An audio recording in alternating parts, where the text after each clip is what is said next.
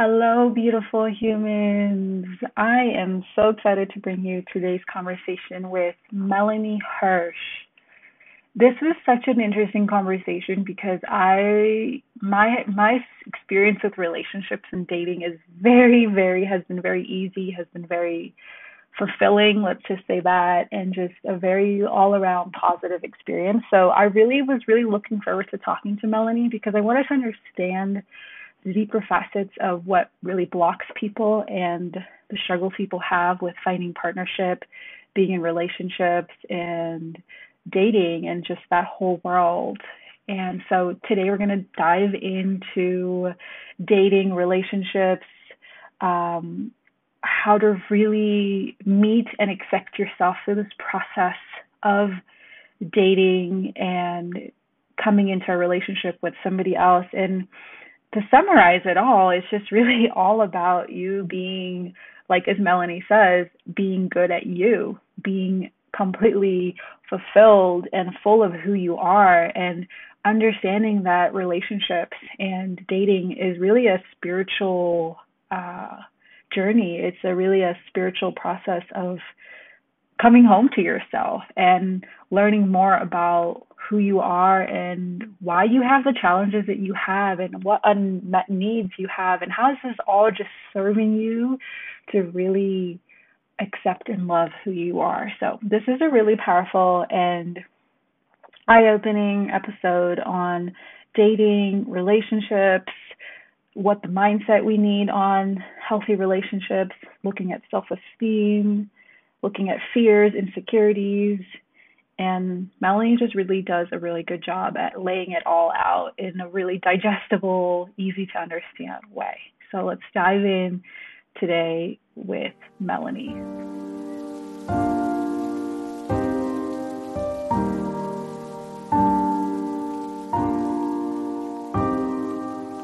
Welcome to the Unlearn Yourself podcast.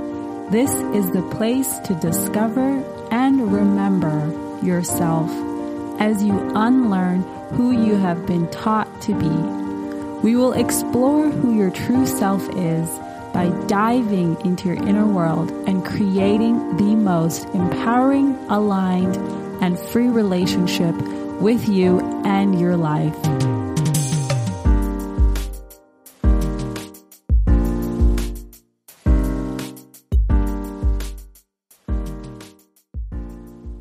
Okay, so I'm really looking forward to this conversation with you. So I always like to start all my episodes with this question is, if you know this, what's your sun, moon, and rising?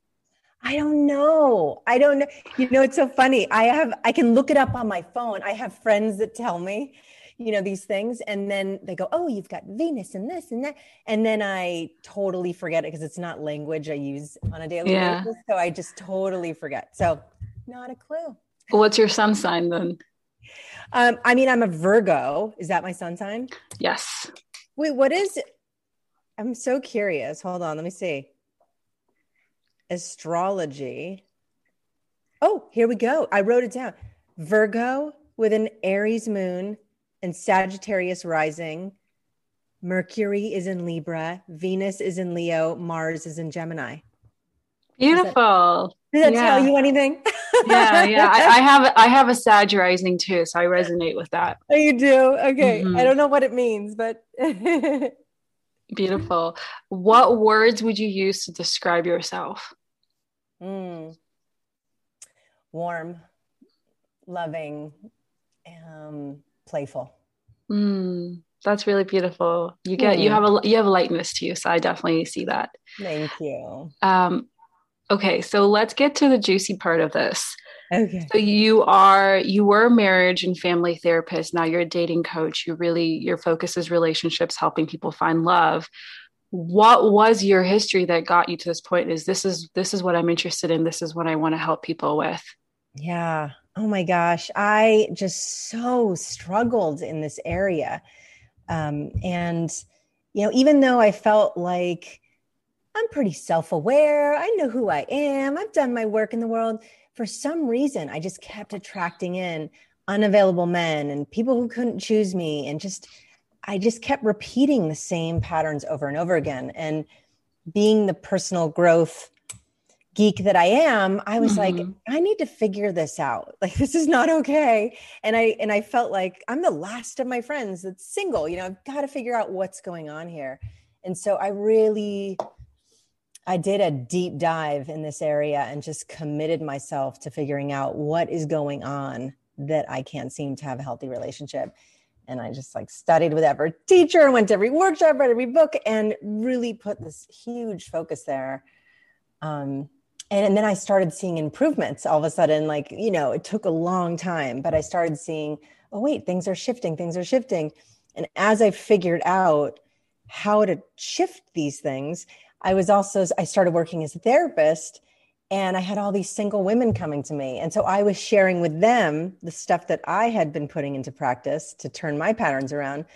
And suddenly they were going from being with unavailable partners and having struggles dating to meeting their partners and getting married. And so things were shifting with them. So I just realized this is my area. I'm so passionate about it. I put so much time into it personally.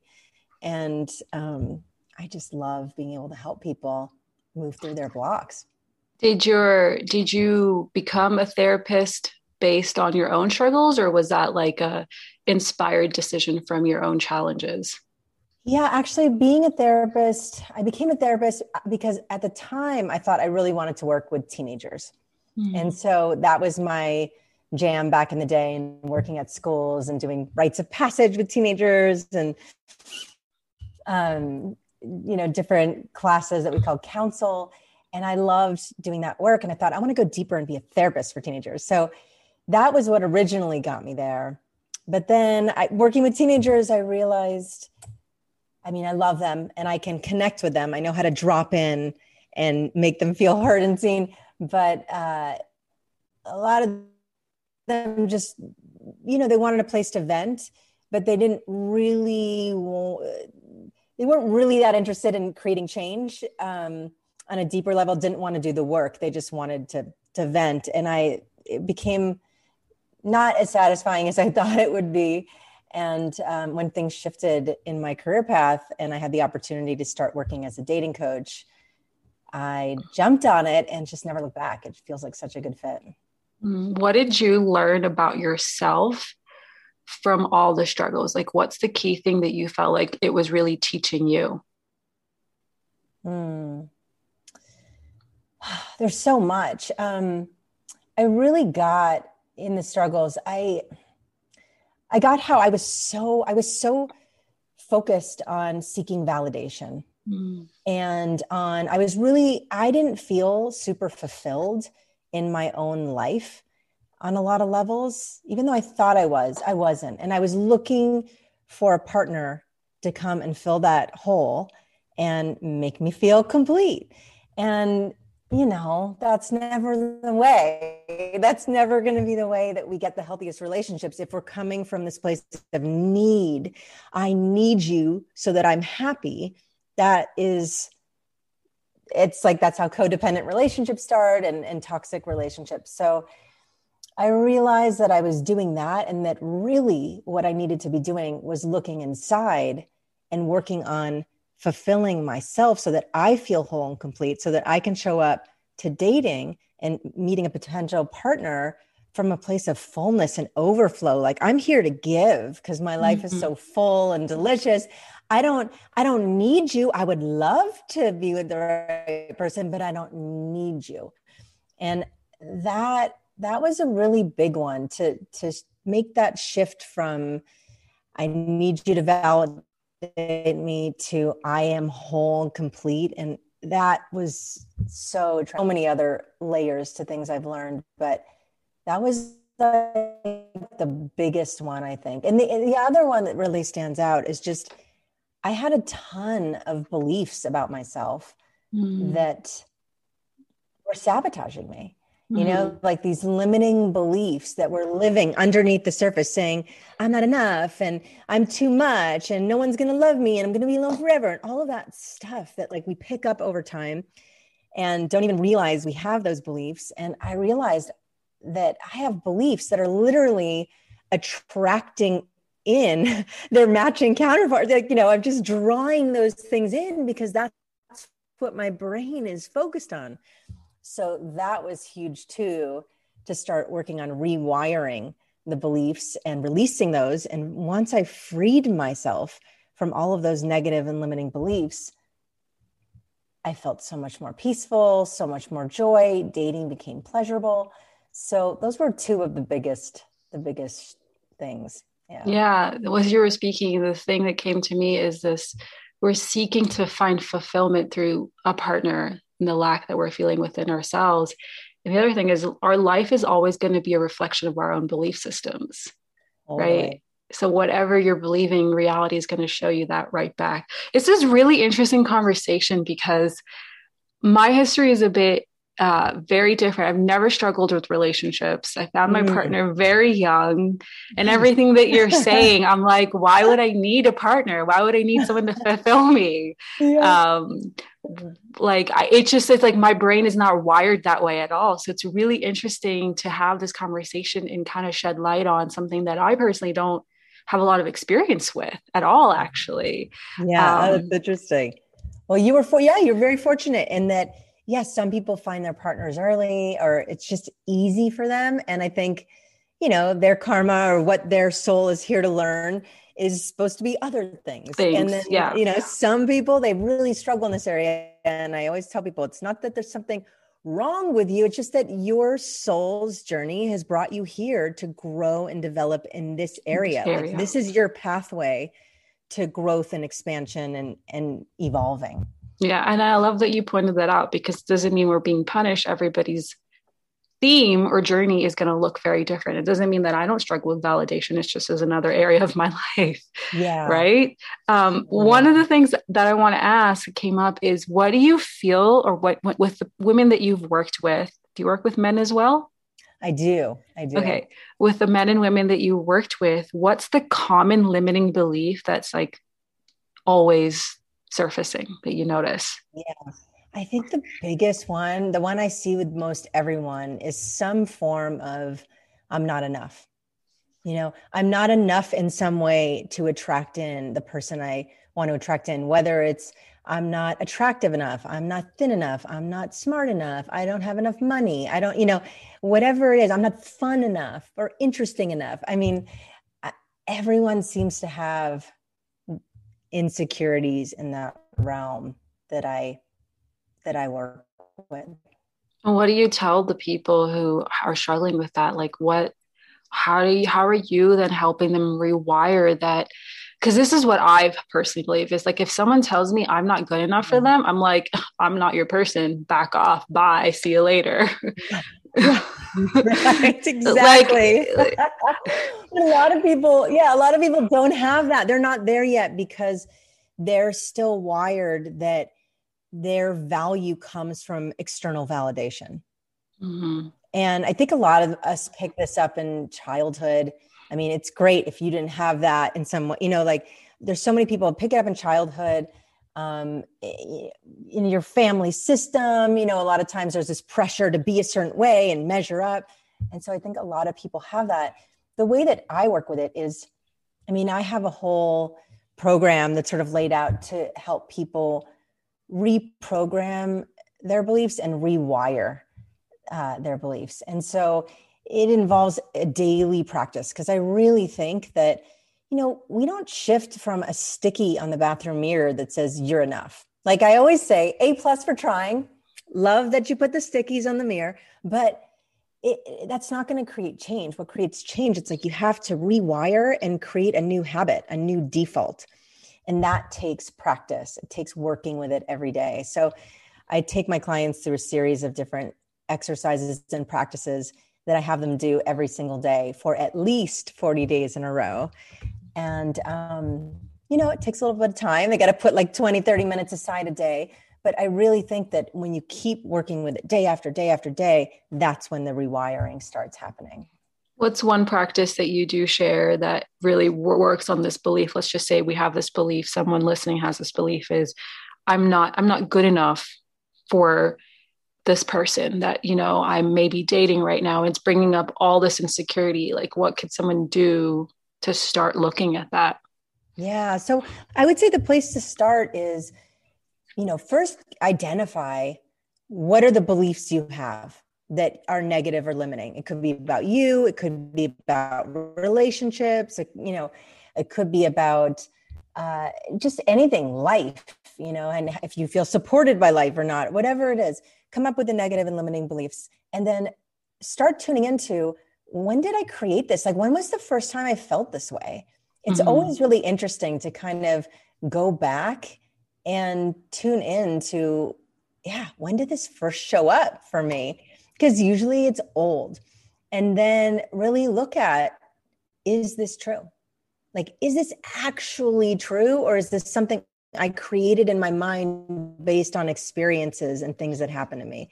And so I think just starting to explore that and journal on that is a really great place to start.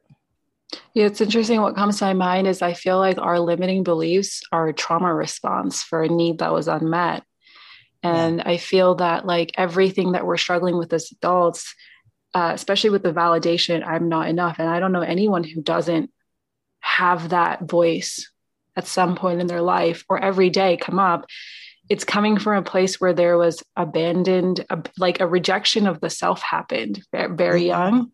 Right. Yeah. So do you find that a lot of the times, it's like, I'm having a dating issue, but it's actually like really going back to something from childhood or from mom or from dad.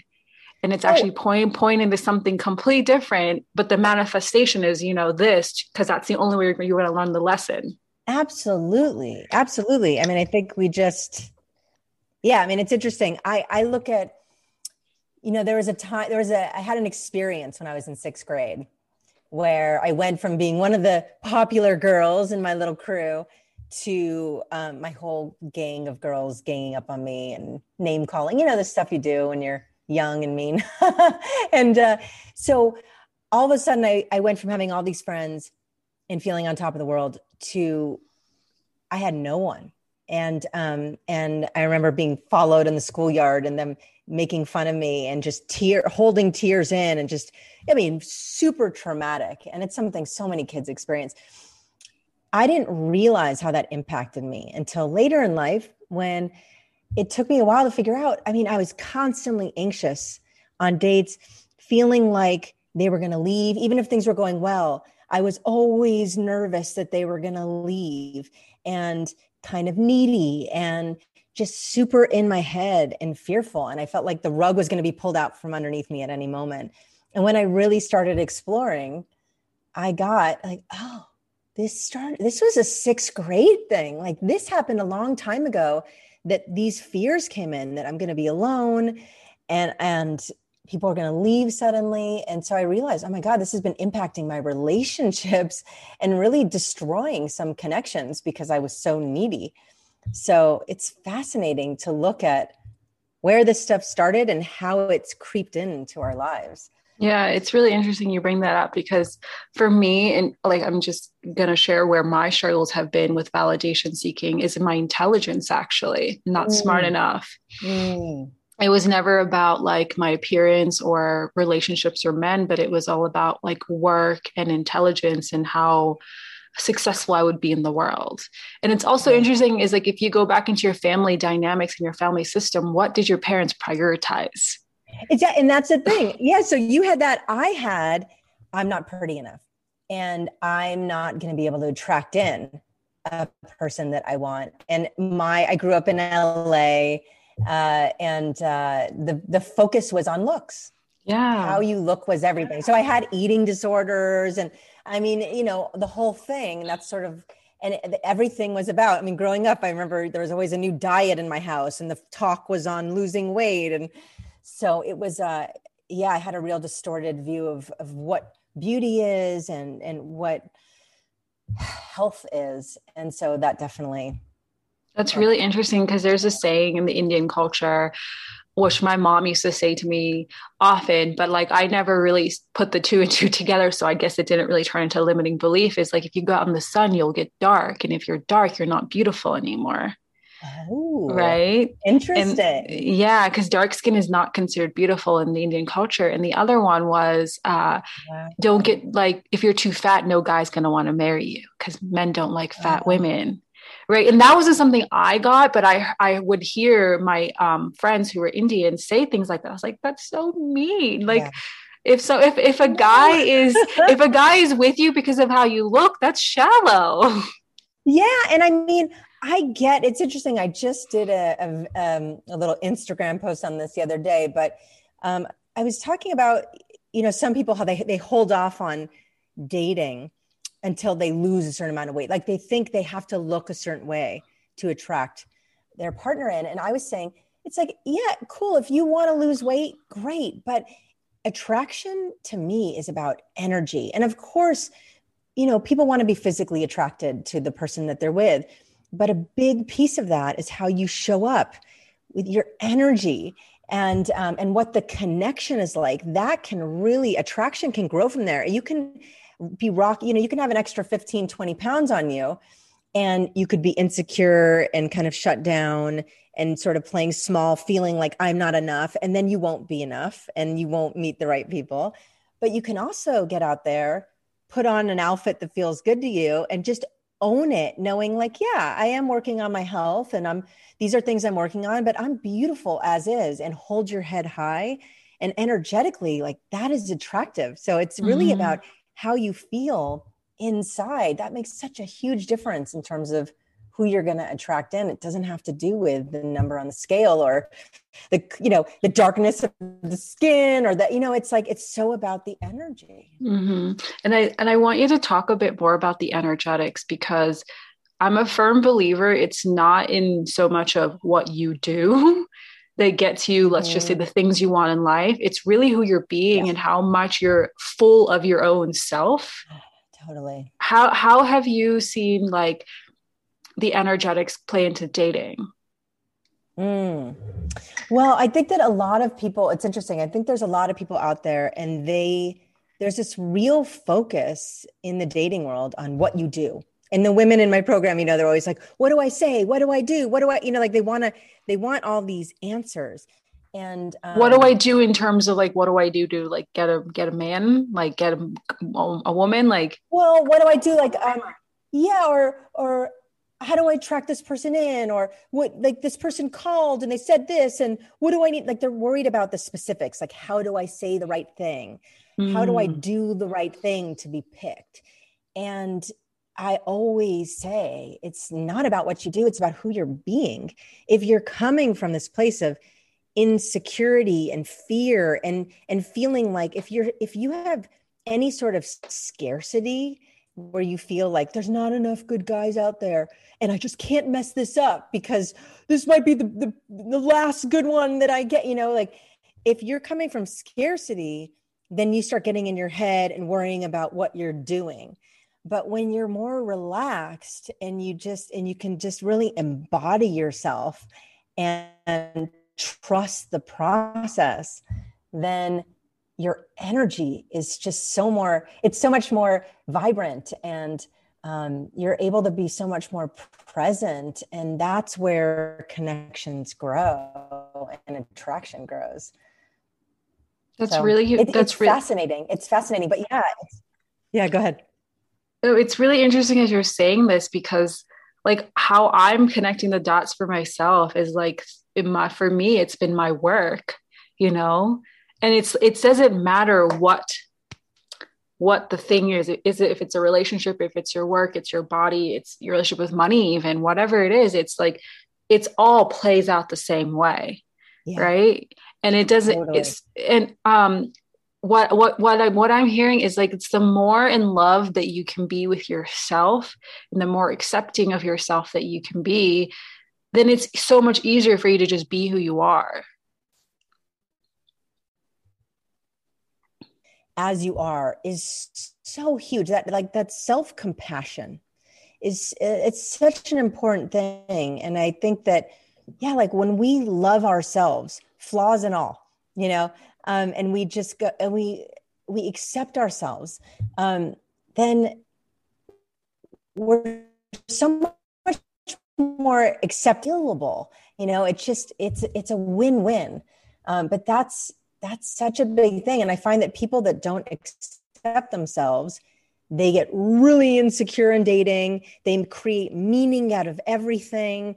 Someone not choosing them feels like a personal attack or, a real huge rejection.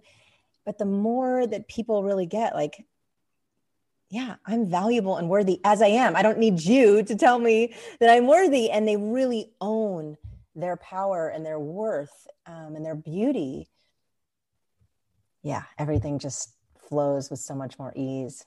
Mm-hmm. What makes me think of it, it's just mirroring back to you where you're not connected and secure in who you are, because it's like, I always say, like, we become codependent on things because we need this thing to make us feel a certain way.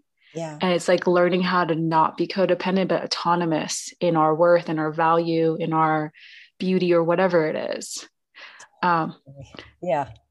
Well, I want to shift gears a bit and talk about some of the myths that you feel like people believe. That's like, maybe it's not a societal thing or a paradigm they're believing in, but what are the myths that are really holding people back? Well, I think, one is, I think relationships should be easy. If it's not, right? Oh, as soon as they hit, like I have clients, as soon as they hit a rough patch, they're like, I don't know if this is right. This should not be this hard. And I'm like, oh, honey, it's, this is, love can be easy. Like love is just this beautiful force that can penetrate through anything, but relationships take work. And so I think that's something that I notice comes up, is people are quick to kind of write people off as soon as they hit some bumps and don't really get that a part of the process, a part of a healthy relationship is moving through those bumps together and navigating those. I think also, one myth I think that people have is I need to work hard to get love. Like I have to really try hard, meaning like a lot of women that come to me, they will go out of their way to do things for men so that the men like them. So they think like, oh, if I bake you cookies and get these concert tickets, and when you're in the shower, I fold your laundry and put it away, I'm going to do these nice things. Then he's going to get how valuable I am and choose me. And no one's going to choose you because you're folding their laundry. I mean, at least not like a high quality conscious partner who's not going to go, you know what? She made me cookies and she folded my laundry, I'm in. It's like, you don't have to try. Like you just get to be yourself and see who connects with you. Who do you connect with and who connects with you? It's just about being fully authentic. And I think that something a lot of people do is they try to be the version of themselves that they think the other person is going to like, especially if they're in scarcity mode or they have a bunch of limiting beliefs that they're not enough. They're going to try to be enough they're going to like tap dance around and let me just be this version of myself. And you might hook someone in temporarily by putting on a little dance, put a song and dance on that matches with that person's energy. But in the end, you've got to be authentic. And if that person doesn't know who you really are, then it's all a front. Like the connection is not real. You're not able to actually cultivate true emotional intimacy if you're being fake and you're not being authentic and you're trying to get them to like you. Your relationship won't go anywhere. It might be fun temporarily, but in the long run, they're not going to be able to feel your heart because you're not sharing your heart. Yeah, and you're not being authentic. And how can you sustain something long term if you're not even yourself in it? Yeah. I think, and that's a real big thing. I did that a lot. I tell my clients, I remember dating this fancy lawyer guy, and I'm not very fancy. I'm like, I've got some fancy outfits, but I'm not that fancy. And I remember like I got myself like this kind of gown sort of that I wore to a date, and borrowed my friend's like nice, purse and heels. And I was showing up, not myself. I was thinking to myself, well, what would a lawyer's wife look like? And I was trying to play the part. And I was hiding my beat up car that was bashed on the side and parking it far away and hiding who I really was so that I could be chosen. And I really liked the guy. And in the end, he didn't choose me. And I realized later on, after I was able to reflect and do all this work, I wasn't being myself. So like, he never got to know the real me. There was no chance this was going to work, because I was trying so hard to get his love and attention. Mm-hmm. If you're missing in the equation, then it's bound to fail, because. Totally. Yeah. I mean, it's a lie. They're falling for, if they're falling for you, they're falling for a lie, and it's going to come out eventually. And yeah, I mean, I tell my clients, it's like, you're looking for your best friend. Like, you're looking for the person that you want to go to sleep with every night and wake up with every morning. And someone who is supporting you, you're supporting each other and growing together. Like, those connections, you don't have to work to have those connections. Like, those connections are just there. You feel it. It's like when you meet a new great friend, you're not like strategizing how to hook them in. It's like that a connection is just there. It's effortless. So it's the same thing. And I think if you're trying to work too hard, it's just, there's something off. What comes up is really, I feel like there's the fear of being seen for who you are. Yeah. Right. And also from not accepting, if you don't accept yourself as you are, because you haven't done that work yet, then yeah, you're not comfortable being yourself or being seen for yourself. So that's when you act like someone else. The phrase that comes to my mind is, the love that you're seeking, you have to first give it to yourself, which is so cliche, but it's like, it is so true. So true. All those cliche things are so freaking true. Yeah, it is so true. It is so true. And I see this over and over again. These are the keys. Like, these are the pieces where people are really struggling, is they're having a hard time accepting themselves. And then it's throwing them off in all these different areas in dating. Well, you know what comes to my mind is, whenever I have friends who meet my husband and me, and they always go like, he adores you. And I'm like, of course he does. Like, why do you think he adores you? And I'm like, I don't know. He just does. And I kind of sit with it, and I'm kind of like, because I don't need anything from him. Like, I'm not my sense of self and my sense of my worth is not coming from him. Yeah. And I think, and I realize, like, just from witnessing my own relationship dynamics and friends who've come and just asked me questions, is realizing, like, the more needy and desperate you are, the more repulsive you are. Yeah. And that goes with anything, though. I know. It's so true. I mean, I used to talk about that with people when they were applying for jobs.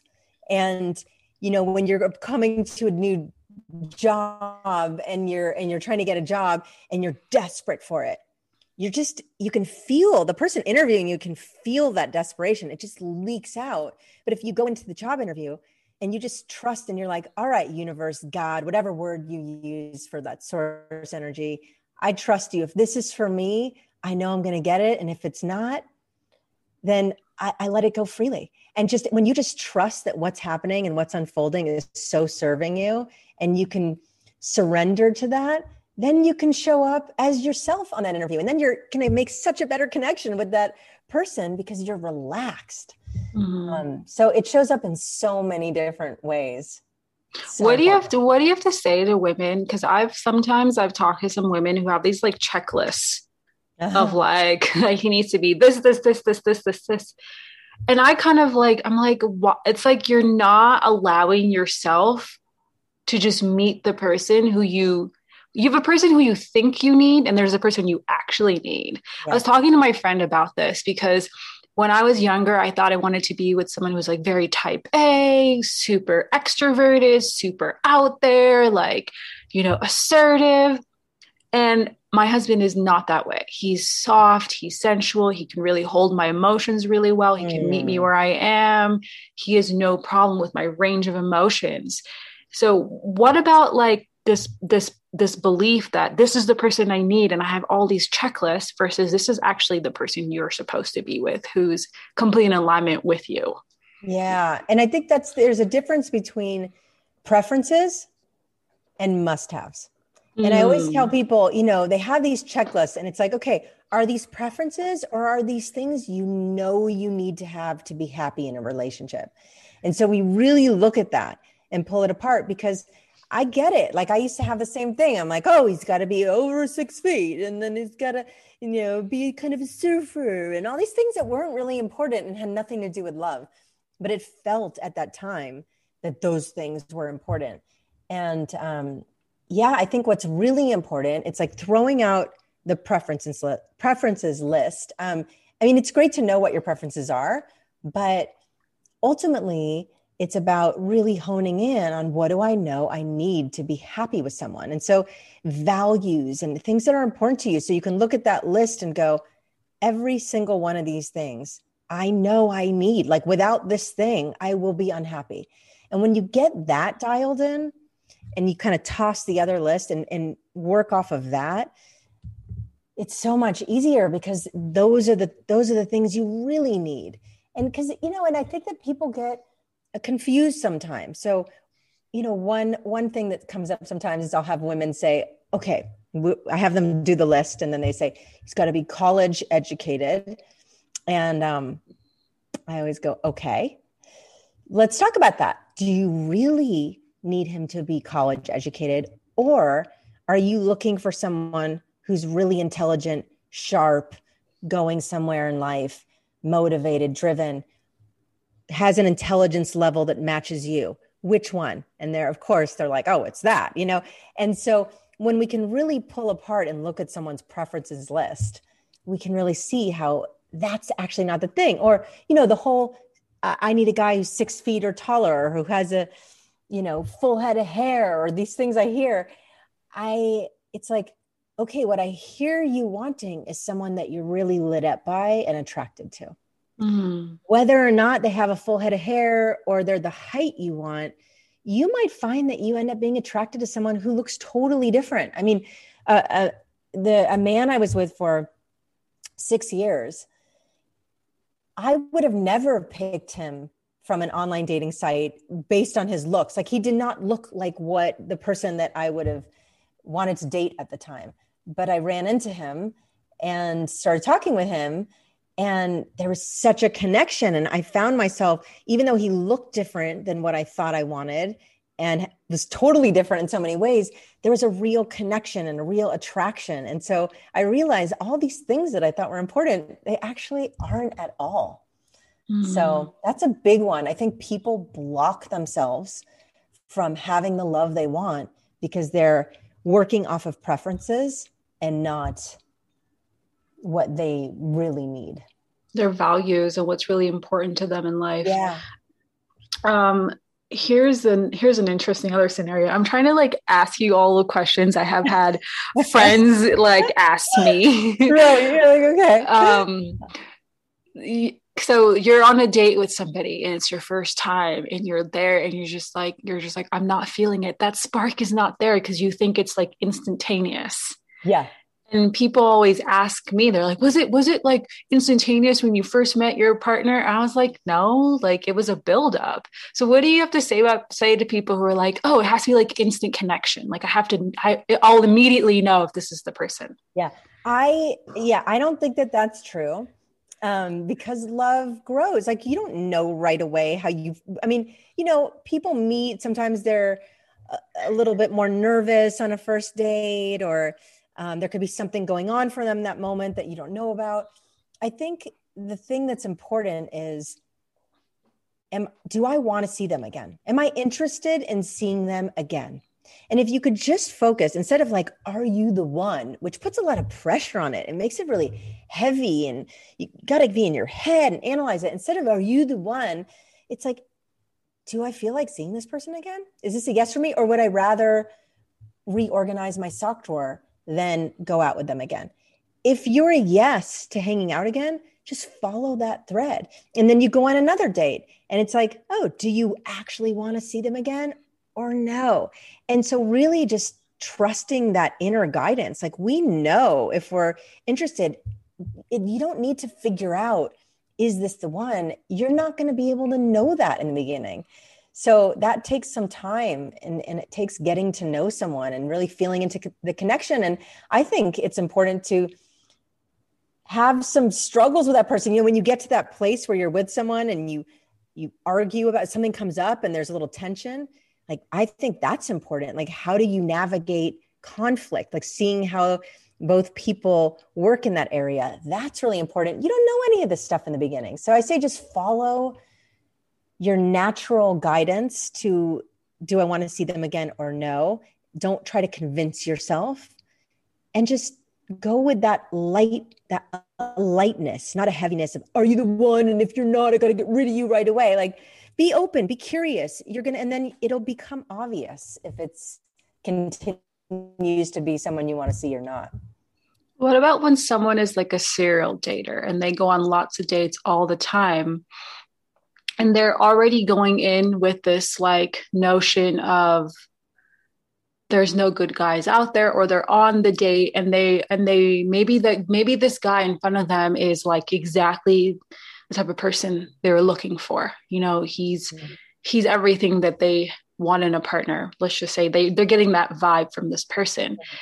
And what if like your self-sabotaging patterns are starting to come up and you're just like, you're feeling vulnerable because now this person is actually seeing you and meeting you where you've been wanting to be met for all these years. And this person is actually sitting in front of your face all of a sudden. Mm-hmm.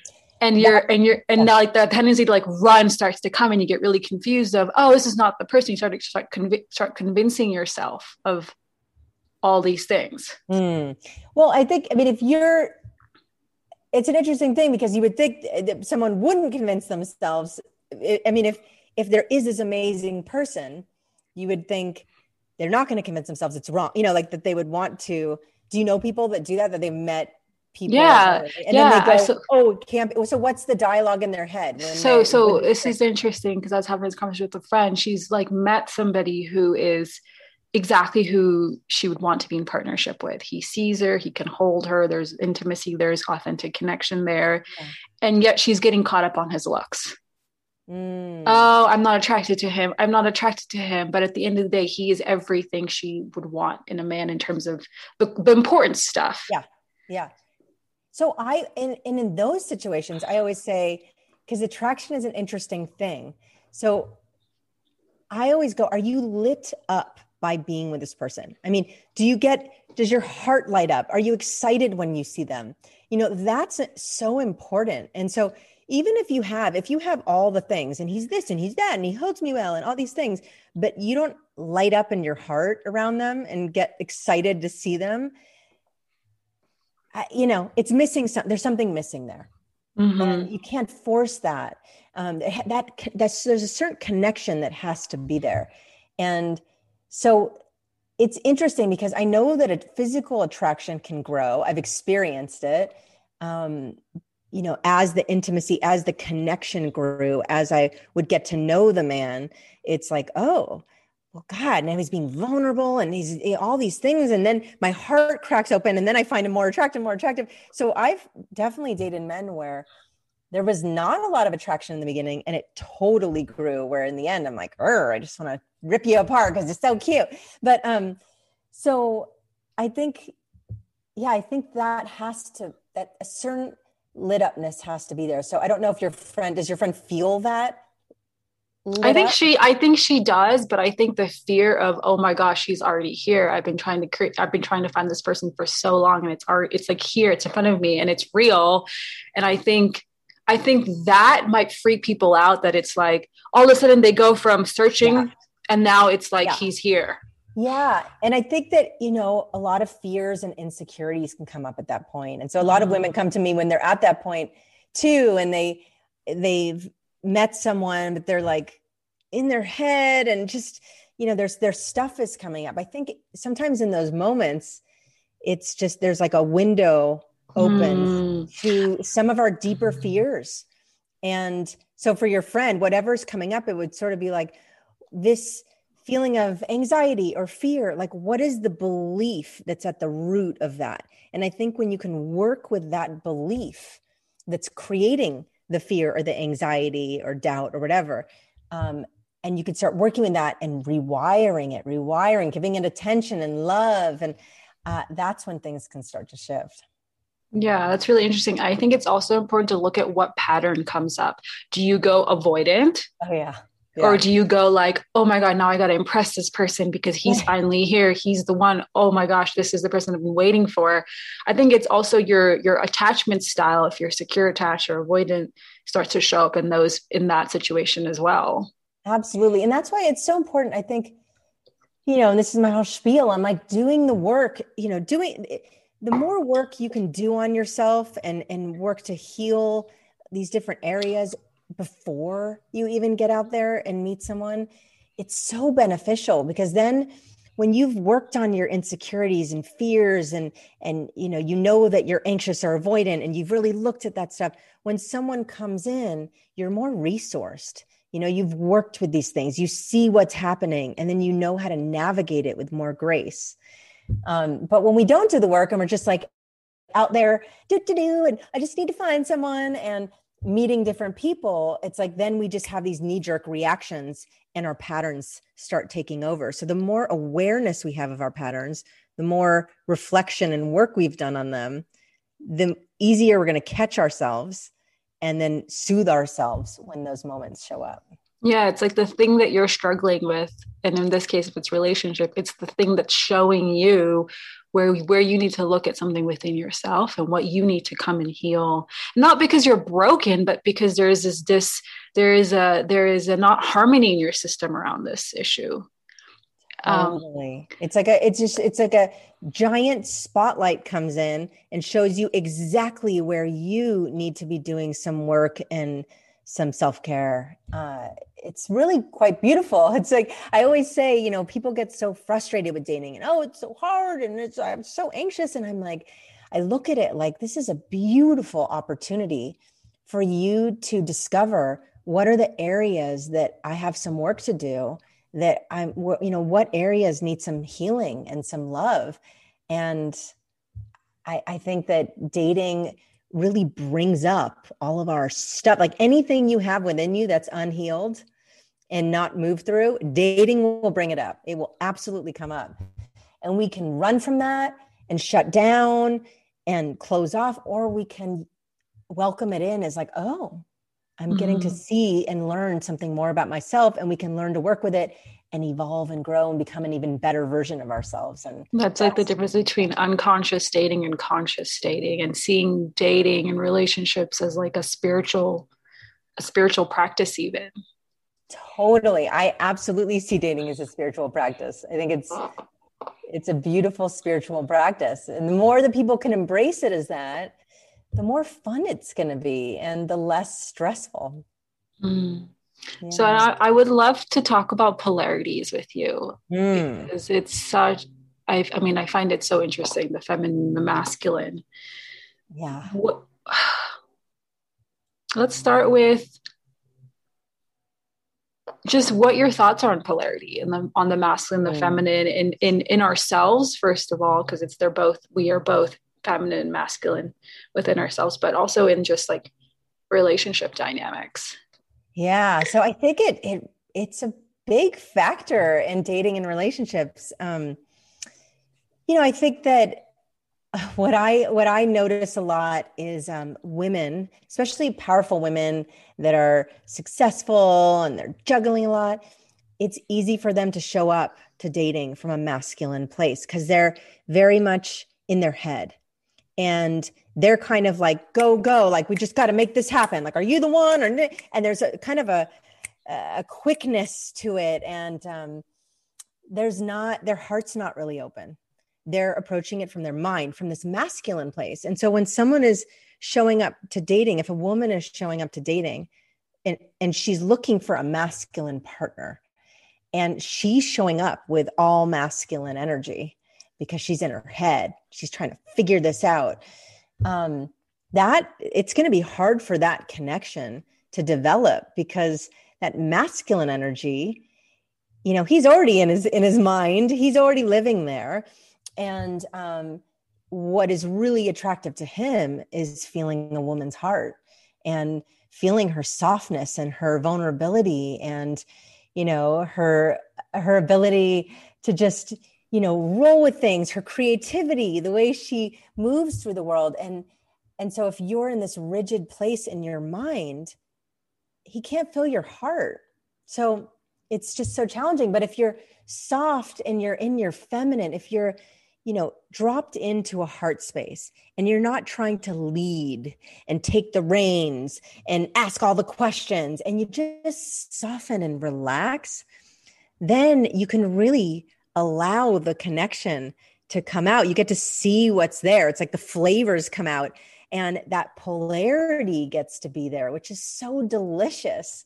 And so, yeah, I see that happening a lot. Or I see men who are too concerned sometimes with, what does the woman think? And what does she want to do? Like he'll say, where do you want to go to dinner tonight? And what do you want to do? And he's like asking all, like trying to just cater to her, which is very sweet on a certain level, but it's not coming from a very masculine energy. It's like really just, he's not taking the reins at all. And he's kind of forcing her to make a decision, which puts her a little bit in that masculine mode and then kills the polarity.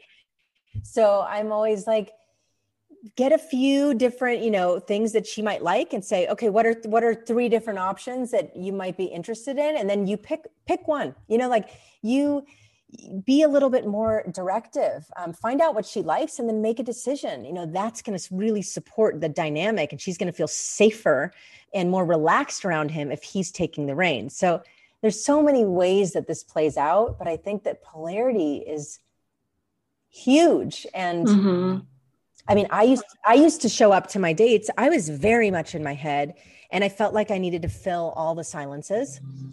And I had to take the reins. I had to ask the questions. And that was absolutely getting in my way. And the more that I learned to soften and just show up with love, like show up with this open heart, even if you're not going to be my partner, let me just gift you with warmth and presence and in this feminine energy. And that feels good to me. And that feels good to them. And so the more that you can do that, and women can really tap into that soft energy, you have more fun on your dates. The other person has more fun. You get to see what the dynamic is more. So anyway, I'm just babbling on this, but that's beautiful. I like to say that the masculine creates the container and the feminine is allowed to flow and kind of just move and dance through it. And one of the things that I do with my husband is when we have dates or whatever, I tell him to create the container for the date. So he'll do the container. So like a specific one that came to my mind is we did a hike. He picked the hike, he packed our picnic, he packed our food and everything. And I didn't tell him to do that. I just said, create a container and let me just come in and flow. And that was such a beautiful example of the feminine and the masculine at work, because then I got to go on this hike and just like be led. And then he stopped at this rock and we had a picnic and we took pictures. Nice. So like doing things like that, like if you're in a relationship, is asking your partner to create a container for you. And then you just to get to show up and do your creative, fluidity, flowing thing. Yeah. Yeah, you get to ask or just share. I always say like sharing what you love is such a feminine way to ask. It's like, I would love to just like be taken on a hike and not have to think about anything. And then they get to go, I can do that, So I think sharing what you love and what would delight you is so feminine. It's a great way to ask. And yeah, it's so nice. Like I can just imagine being on that hike and how nurturing and lovely that felt to just be led and not have to think about anything. Yeah. And I think for me in partnership, what's really important is I'm not a planner by any means. I'm very flowy and intuitive. And my husband is more linear and more logic and more like brain based. So, and that dynamic works because if I want something done, he's like, okay, he puts it all together. So we always say I'm the visionary and he's more the strategy. That's great. It's a nice balance. I love that. Yeah. But one of the things I want to ask you is how can women, and I know this is huge right now, this topic is so big right now, is practicing our feminine embodiment. So let's say you're coming from distorted masculine. You've been in a very let's go, go, go, go career, and you're wanting to get more in touch with your feminine because you're realizing you're not attracted to the kind of man you want to be in a relationship with, who can hold you and let you soften and let you relax, maybe plan a date for you, and you get to show up and just enjoy the experience. How can we practice more of our feminine embodiment, like dropping from the mind and coming into the body? One of my favorite ways is nonlinear movement practices, being able to put on music and just allow your body, close your eyes, blindfold yourself, and just allow your body to fully express whatever's going through you. It could be rage, frustration, sadness, grief, whatever, love, joy, whatever's there. When we can move it through the body and not in a dance, look pretty way, but however the body wants to express itself, and it looks ugly or whatever, messy. When we do that, we get out of our minds and we get into our bodies. And I think that is such a helpful practice. And I tell women, if you're in your head and you're about to go on a date, put on a song and really let it move you, let it rip, and it could just be a sexy song where you're fully embodying yourself and your femininity and your sensuality, and that gets you going. Or it could be shaking it out and releasing anger or frustration, whatever it is. I think those practices are so helpful. And I also think too, being mindful as you navigate the world, like working on presence and appreciation. Taking a walk, noticing the textures, the colors, the smells, the sounds, the more that we tune into things and get out of our head and just start noticing what's here and appreciating it. That is just another very simple thing of kind of dropping into yourself and dropping into gratitude and softening. So there's so many ways to do it. But I think, the movement practice is huge, and just almost like this meditative practice of appreciation and noticing what's around you. I think that's another really simple one. Have you heard of ecstatic dance? The stag dance? No, ecstatic dance. Oh, ecstatic. Yes. I was like, a stag dance? I don't know about the stag dance. No, ecstatic dance. Yeah. Do you do that? Yeah.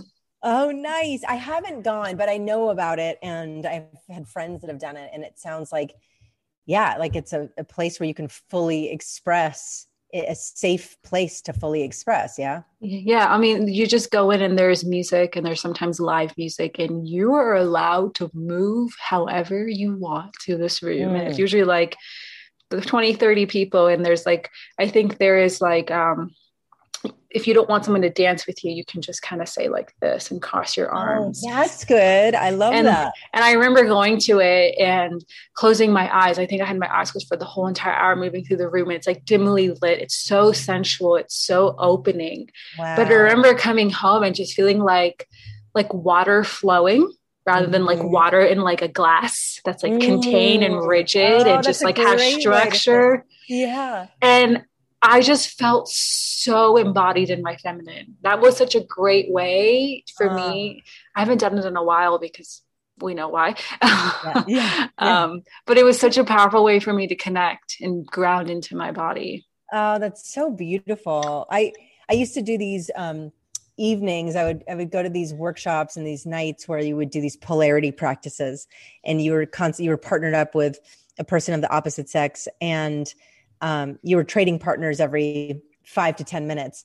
And a lot of it was the woman was moving. The man would hold the stillness, and the woman would just move. There'd be some music on, and sometimes there was some instruction of, think of this person as, whatever. Like there was just a little instruction of how to think about the person, and it was so beautiful. I would leave those nights, just being there and kind of dancing as a gift for these different men from a heart place, not from a, look how sexy I am, look how my hips move, but from a place of like open-hearted generosity.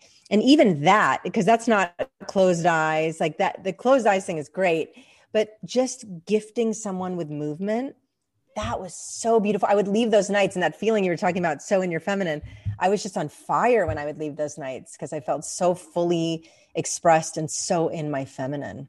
Yeah, it actually reminds me of watching salsa dancers. So if you really want to understand the polarity in action, watch salsa dancers, because the man is like leading the woman and she gets to do her creative, like sensual dance. It's so beautiful to watch that chemistry.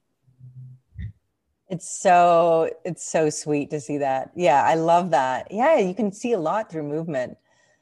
Yeah, it's so interesting, the dynamics and the polarity, and how men can really, men can do things like very simple things that all of a sudden we feel relaxed and we soften. I mean, it could be as simple as, I know my ex, whenever we would go on walks and get out into the world, let's say we were taking a hike or something, I always have a bag with me, I always have a bunch of stuff, my tissues, my chapstick, way too much stuff is always on me. And he would always go, "Hey, give me your bag." He would always take my bag from me. And I loved that. I'm like, oh, I'm free of my bag. Like I could just be without holding anything. Like it was just the best thing ever. And it was this simple thing that he did. Like, "Hey, I got this. You just enjoy yourself." And it was so simple. And yet it really, I would appreciate him more. I felt more relaxed. I felt taken care of. I mean, it's amazing what little shifts can do to the dynamic.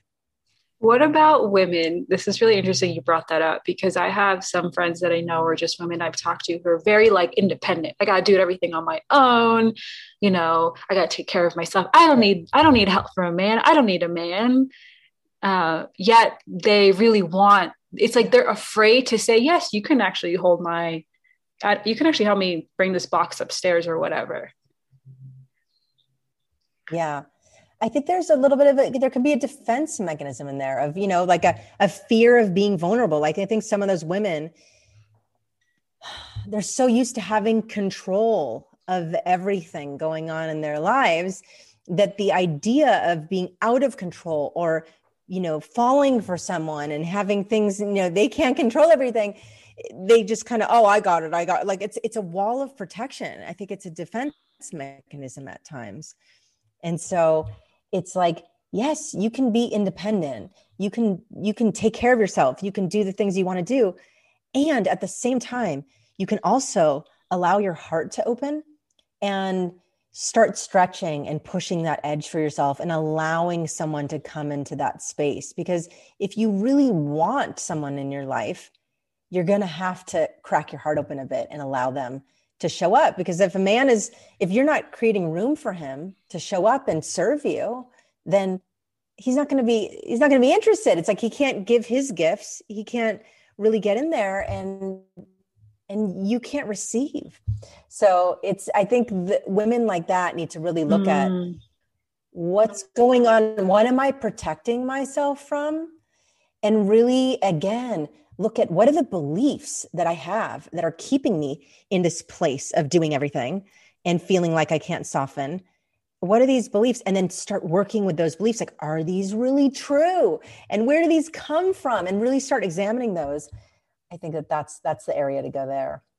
Yeah. And the question that came to my mind is, how can I allow myself to receive? Like, what can I start doing to open myself up to receiving?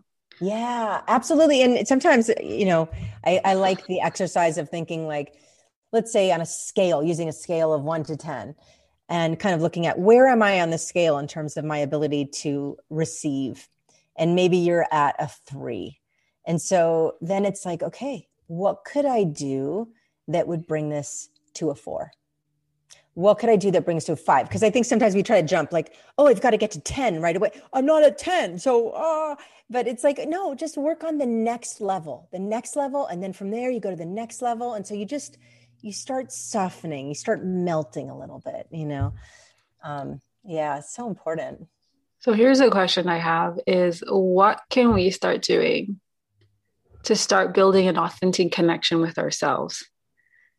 Because at the end of the day, calling in a partnership, a relationship really starts with building authentic connection with ourselves, right? Yeah. I think, one of the things that's really important is to make sure that you've taken some time to really be with yourself. I think that in our modern day world, there's so many distractions, so many things going on, so many ways to numb out. There's Netflix and shopping and all these different things where we just can forget, we disconnect from ourselves. And so I think it's really important to be able to take some time and really drop into yourself. Who are you? What do you love to do? What lights you up? And really practice being with yourself. So that means taking some nights and not going on dates, not going on Netflix, not doing the things you normally do, not even listening to podcasts. Sometimes just being, like just be still and notice what's there and work on really becoming the most fulfilled version of yourself. Like what lights me up? What am I pretending not to know? Sometimes that question can open things up. And just like looking at your hobbies. I mean, recently I've had this like all of a sudden out of nowhere, old hobbies of mine that I used to love are kind of coming back in. I'm going, oh, wait, I love these things. I want to dance and I want to do this. And it's just so delightful. And so it's like things like that. What lights you up and making sure you're doing it and making sure you're taking time to just be still. I think that journaling is also helpful in terms of just processing what's coming in and moving it out, doing movement practices, allowing yourself to feel grief, feel sadness, like not pushing it away, inviting it to the table to have tea with you. Like, what are the feelings I'm avoiding? And instead of let me get rid of those right now, invite them in. Hey, what do you guys, what's going on? What's going on, sadness? What do you want to tell me? And listening to the voices. I think all of these things are just different techniques you can do and different things you can do to kind of drop more into yourself. Yeah. What I'm hearing you say is filling yourself up, being fully contained within yourself, where then you're not seeking in desperation for things outside of you, especially men, to fill you up. Ding, ding, ding. Yep. That's it in a nutshell. Everything right there. Yep. So if you could reframe dating from this whole like unconscious, like I need a person to fulfill me. Oh my gosh, I'm lacking. I'm looking for my other half. I can't stand that line. Oh my gosh, your other half. No, I'm a whole person. Yeah, exactly. If you could reframe dating from this, like, the normal paradigm of what dating is, what would you reframe dating to? I would say reframing it to like dating is this amazing opportunity to really get to know yourself and to grow and expand and become an even better, fuller, more version of yourself. It's really a chance to see and discover any places within you that are unhealed and to work with those places and to practice like showing up on dates instead of, like I was saying before, are you the one? And then being disappointed when they're not. Showing up with a lightness, showing up to explore. You may get inspired. You may meet someone and it's a first date and you realize in the first minute, this is not my person. Like you just know. And I did a video on this today on Instagram. You could shut down and kind of just make it through the date, or you can use it as an opportunity to just be present, hold space for this person, get to know them. You might learn something new. You might get inspired. Who knows? But we have this opportunity to gift people with good energy. And that's what I see, instead of dating almost from this place of like, are you the one for me? And you're looking to get, it's like, how can I give? And when we look at dating from a place of like, I'm here to give, then it really shifts the whole experience, and you leave people almost better than you found them. I mean, that's a beautiful thing. So this is how I look at dating. And I think that it makes dating more exciting. It's just way more fun. It feels better in our hearts when we're dating from these places. So that's the shift, that's the paradigm shift for me in terms of. It kind of almost becomes like the sacred opportunity for you to learn and grow more as a person, and to deepen more into your authenticity. Absolutely. Absolutely. And I mean, I know that personally, having gone through, having done so much dating in my life, and have moved through so many different things, it has really been such a huge catalyst for growth and personal and spiritual development. And so I'm so grateful for all of the different experiences that have come in, the painful, the great. It's all been a part of my journey. And I think when we can approach dating from that lens, it's so much more fulfilling. Yes. And I really love that reframe. It makes it about you. Yeah. It's not about the other. It's about us. So, okay. What would you say is the number one intimacy block? Let's say you've been dating someone for a while. You're maybe dating them. I don't know how long people date for. I'm so out of the loop with this. Maybe for a couple months. Is that how long people usually date for? Oh yeah, it's a variety. It's a variety of time. Yeah. Let's say it's been a couple of months and you're noticing yourself start to want to have more intimacy with this person. Yeah. And you're not having that intimacy. Well, I mean, so let me ask you this. So you're talking about how you want to have more intimacy and what's showing up. Like, what's blocking you? Like, you're like, oh, I want to have more intimacy with this person, but I feel like something's holding me back. Like, what would you say is like that number one block people kind of struggle with? I think that the thing that holds people back the most is insecurity. Mm. And it just causes a contraction, because when we're insecure, then we're in our head, and then we're strategizing and trying to figure out a way to not be that way. And now we're not connecting. So the more that you work on the inner, you do the inner work and clear that stuff, the more available you're going to be for partnership, and the less likely you're going to have intimacy blocks, because you're comfortable being yourself. You're not worried about losing the person. You've moved through your main insecurities. So I think that's a really big one.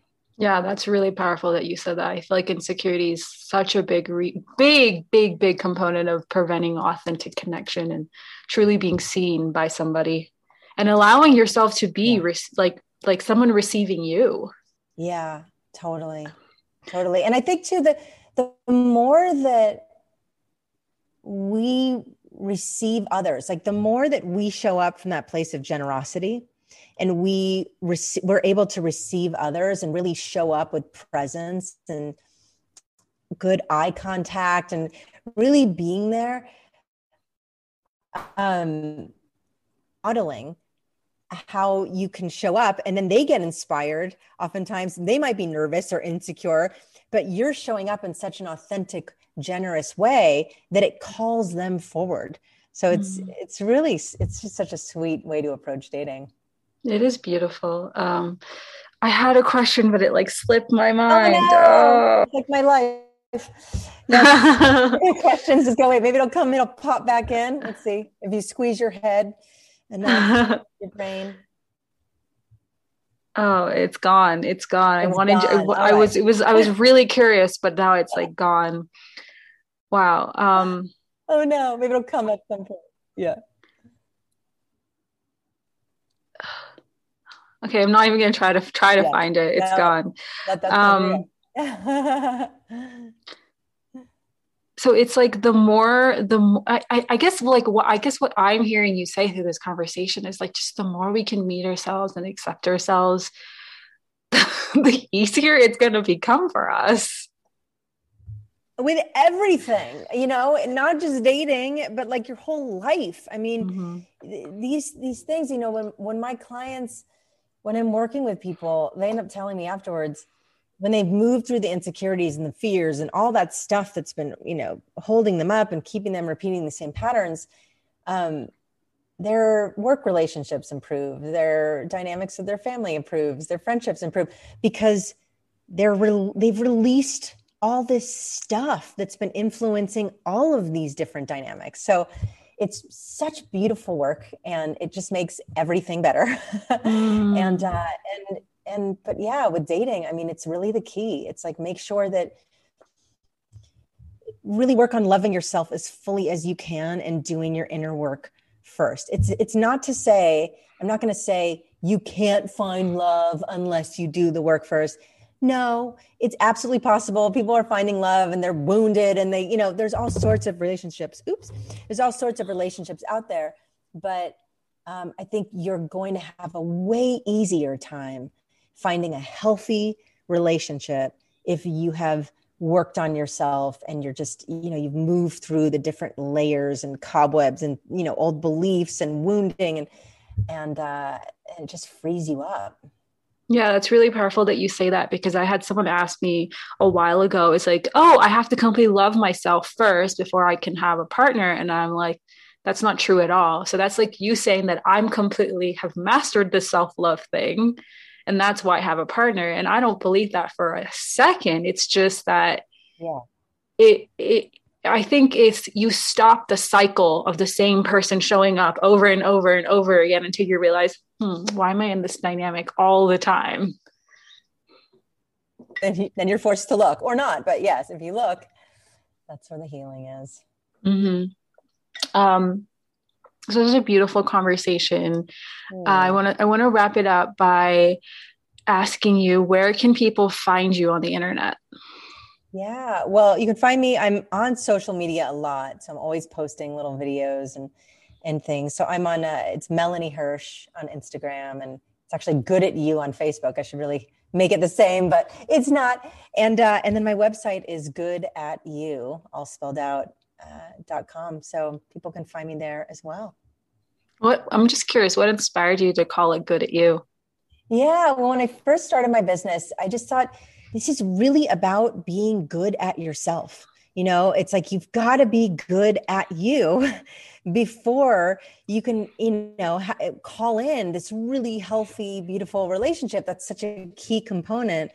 And so I thought, yeah, the more we're good at ourselves, then we're able to be better in our partnerships and just healthier. So that was where that came from. I really like that. That's really, really, it's just a great, it really holds the frequency of what you're doing so well. Oh, thank you. Is there anything that you're offering currently that you want to tell us about? Gosh, there's so many new offerings that are going to be coming out. We're just rolling things out this year, and I'm so excited about all these different things. But I have a group coaching program that I just am in love with.